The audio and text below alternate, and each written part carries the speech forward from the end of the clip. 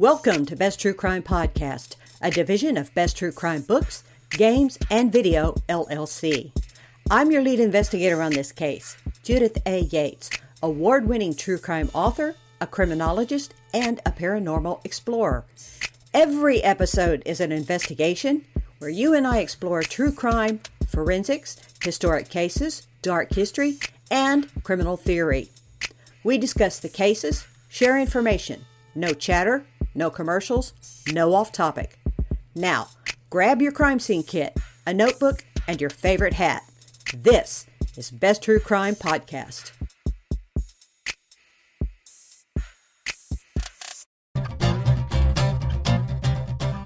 The time is the mid-1950s. The place, New Mexico. We're on the Mescalero Apache Reservation in New Mexico. And over there, we see an old Indian woman. We learn she's probably about 90 years old. They call her Old Mrs. Cooney. Old Mrs. Cooney is married to a former Apache scout. She is not like the other women on the reservation, young or old. She is dressed in traditional tribal wear, and while the other Indians are forgetting their native tongues, this old woman refuses to speak English. The old woman goes nodding and shuffling along, and we turn back to the task at hand. Speaking to that old woman would be like turning back pages in a history book. Old Mrs. Cooney's true name is Dahteste. Once, she was one of the most fierce Apache warriors on the Western Plains. She is what her ancestors call a two-spirit. This is her story. Dahteste was a member of a band of Apaches, a warrior, mother, wife, and two-spirit, one of the most fierce warriors of her time. She was of the Mescalero, residing west of the Texas Panhandle. The Mescalero were nomadic, roaming the southwestern plains. She was born around 1860. The Apache had no specific roles depending by sex or body type. Women could easily become a caretaker of the tribe, a medicine woman, a warrior, depending on their skills and interests. Dahteste became a warrior. She was not meant to be one of the tribe's female cooks, spending the day with pots and pans and minding all the children. She lived in the wickiup, the round hut made of brush and animal hide, but she was not a woman who stayed inside the camp. Dahteste was born into a people who were experts in guerrilla warfare, exceedingly skilled horsemen. The Apache had a reputation instilling the most fear in the Mexican people, settlers and cavalry troops than any tribe. Their nomadic lifestyle and absolute fearless fighting made them a hard target, and Dahteste was in the forefront to ensure that reputation stayed. Dahteste grew to be a beauty, her jet black hair parted severely in the center and falling past her shoulders. She had dark almond-shaped eyes and very strong features. But she was not only admired for her looks. When most other girls were learning child care, cooking, gathering food, Dahteste was gaining respect for her riding, fighting, and her hunting skills. She was a natural shot, an excellent horsewoman before she was even in her teens. Few men dared her to a physical fight, but she preferred to dress in feminine wear, taking care of her appearance. Yes, even on raids. And Dahteste was a parent. She had children, and she took care of them just as easily as she rode a horse and shot a gun. Often, she was joined by a female warrior named Lozin. Lozin was a prophet and the sister of Victorio, a very prominent chief. These women are considered two of the greatest warriors in the history of the Apache. Dahteste was what author Christoso Apache calls a two-spirit. Biographies on Lozin and Dahteste are sparse in detail. Their attachment to each other and the resemblance of their close friendship to a lesbian butch femme relationship has elevated the couple to iconic status in the two-spirit community. The two-spirit peoples are orientation and gender variant Native Americans who possess both the spirit of a strong man and a strong woman. An online article called Apache Warrior Women at NewMexicoNomad.com tells us that the Apache resisted U.S. and Mexican encroachment on their homelands and depredation of their people long after the other tribes succumbed. American settlers moved into the territory in annual waves, with homesteaders, ranchers, and prospectors pushing deep into Apache homelands.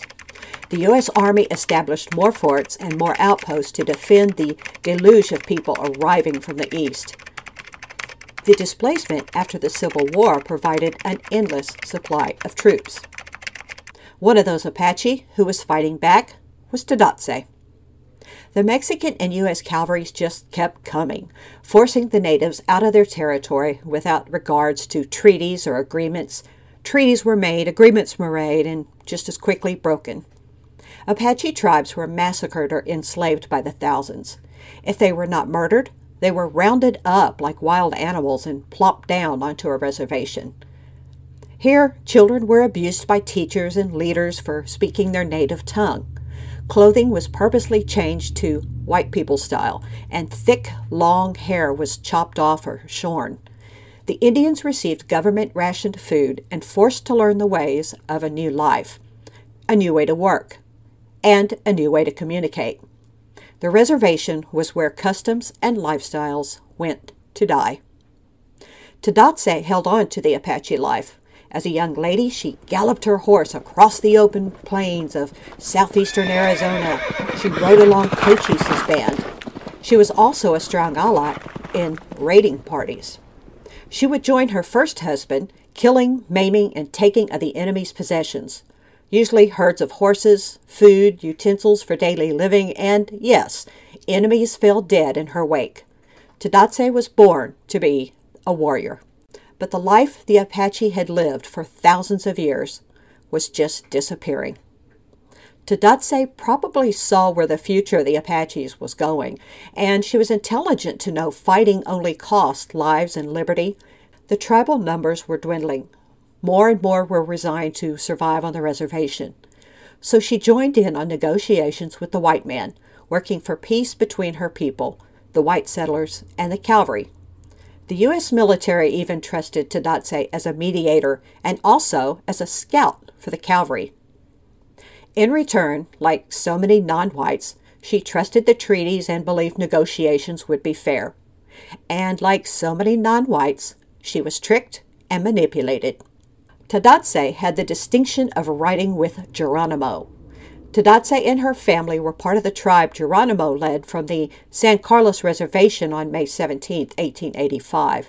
This final group of resistors stayed on the run from the U.S. cavalry for 3 years, outwitting thousands of troops and even scouts from their own tribe. To ensure no other Indians would follow, the U.S. government imprisoned 400 of Geronimo's people from the San Carlos Reservation, shoved them into cattle cars, and sent them by train to Fort Marion in St. Augustine, Florida. People from 99 to less than a year old were now legally imprisoned. By 1886, Geronimo realized his attempts to live free were just futile. His small band of renegades were sick, they were tired, and they were exhausted from constantly being on the run. Dahteste was as intelligent as she was fearless. She was fluent in Spanish, English, her native tongue. She could act as messenger and as translator. Geronimo handpicked Dahteste to stand at Geronimo's side to assist in the negotiations of his final surrender in 1886. The once great warrior was now a politician, and she was good. Words like sophisticated and well-dressed were used by the whites to describe Dahteste. She spoke carefully and intelligently. She could turn a word as easily as loading a gun or taming a wild horse, and so the Apache tribe prepared for change. The U.S. government negotiators told the tribal group Geronimo had escaped the reservation with his tribe, which was illegal. It was an infraction that just couldn't be ignored. The U.S. officials asked the tribe to go into exile for 2 years on an Indian reservation in Florida. Once the 2 years had passed, the group would be returned to their New Mexico homelands, they were told. Here, Geronimo and Dahteste were promised they could live freely again. Well, on the New Mexico reservation they could live freely, but they would be with their families and their tribes. It was agreed. 2 years on a Florida reservation, and then back home. And they also believed that this reservation would be clean, neat, taken care of. After all, that's what they were told. The U.S. Army shipped Dahteste, along with Lozin, Geronimo, and the rest of the Apache, to St. Augustine, Florida. The Indians were packed into cattle cars, as many as could fit, to begin this long trip south. A few stops were made for basics, and they were allowed out of the cars. One photo exists of Dahteste and Lozin together. The train had stopped in Texas, and the group of Apache are sitting together on an incline. The women sit close to one another, two of these some 350 exiled people. Dahteste's hair is unkempt, and she's dirty. Her expression is one of defeat. She is not the Dahteste who rode the plains on a wild horse. The group is expecting to arrive to a clean, safe reservation as promised. Instead, they were dropped into the Fort Marion prison and forced manual labor. Dahteste and Lozin, along with those who lived during the transport, were imprisoned for 8 years in Fort Marion. Pneumonia wiped out many, and tuberculosis killed even more. Dahteste lived through both. A few years later, and the group was transferred to Mount Vernon Barracks in Alabama, another hellhole of filth, disease, and starvation. Lozin died here of TB and buried in a mass grave.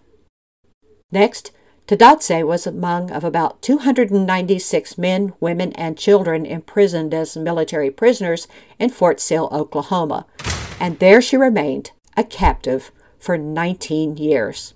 According to an online article in the SouthernArizonaGuide.com called Powerful Apache Warrior Women, Lozin and Dahteste, the government freed the surviving 300 or so Apache and gave them the choice to remain at Fort Sill, Oklahoma, with a small stipend, or move to the Mescalero Apache Indian Reservation in New Mexico. Dahteste chose Mescalero. Dahteste was one of the few allowed to return to New Mexico to join the Mescalero Apache Reservation in 1913. This is where she was interviewed by history author Eve Ball, who would later write, "I could hardly believe my good fortune in being permitted to know this courageous woman." Eve then noted, Dahteste, to the end of her life, mourned Lozin. And this is where one of the greatest Apache warriors, a Two-Spirit, revered linguist and negotiator, spent the last years of her life as Old Mrs. Cooney. Dahteste died in 1955. She was about 95 years old.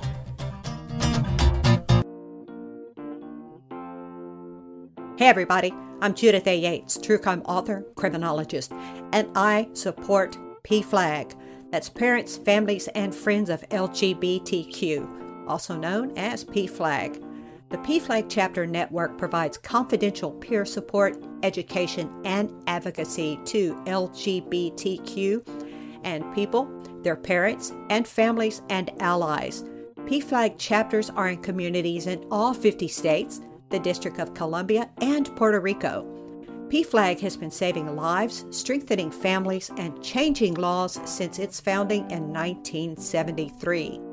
PFLAG is the first and largest organization dedicated to supporting, educating, and advocating for LGBTQ and their families.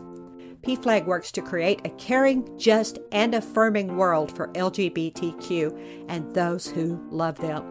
You can learn more about PFLAG at www.pflag.org.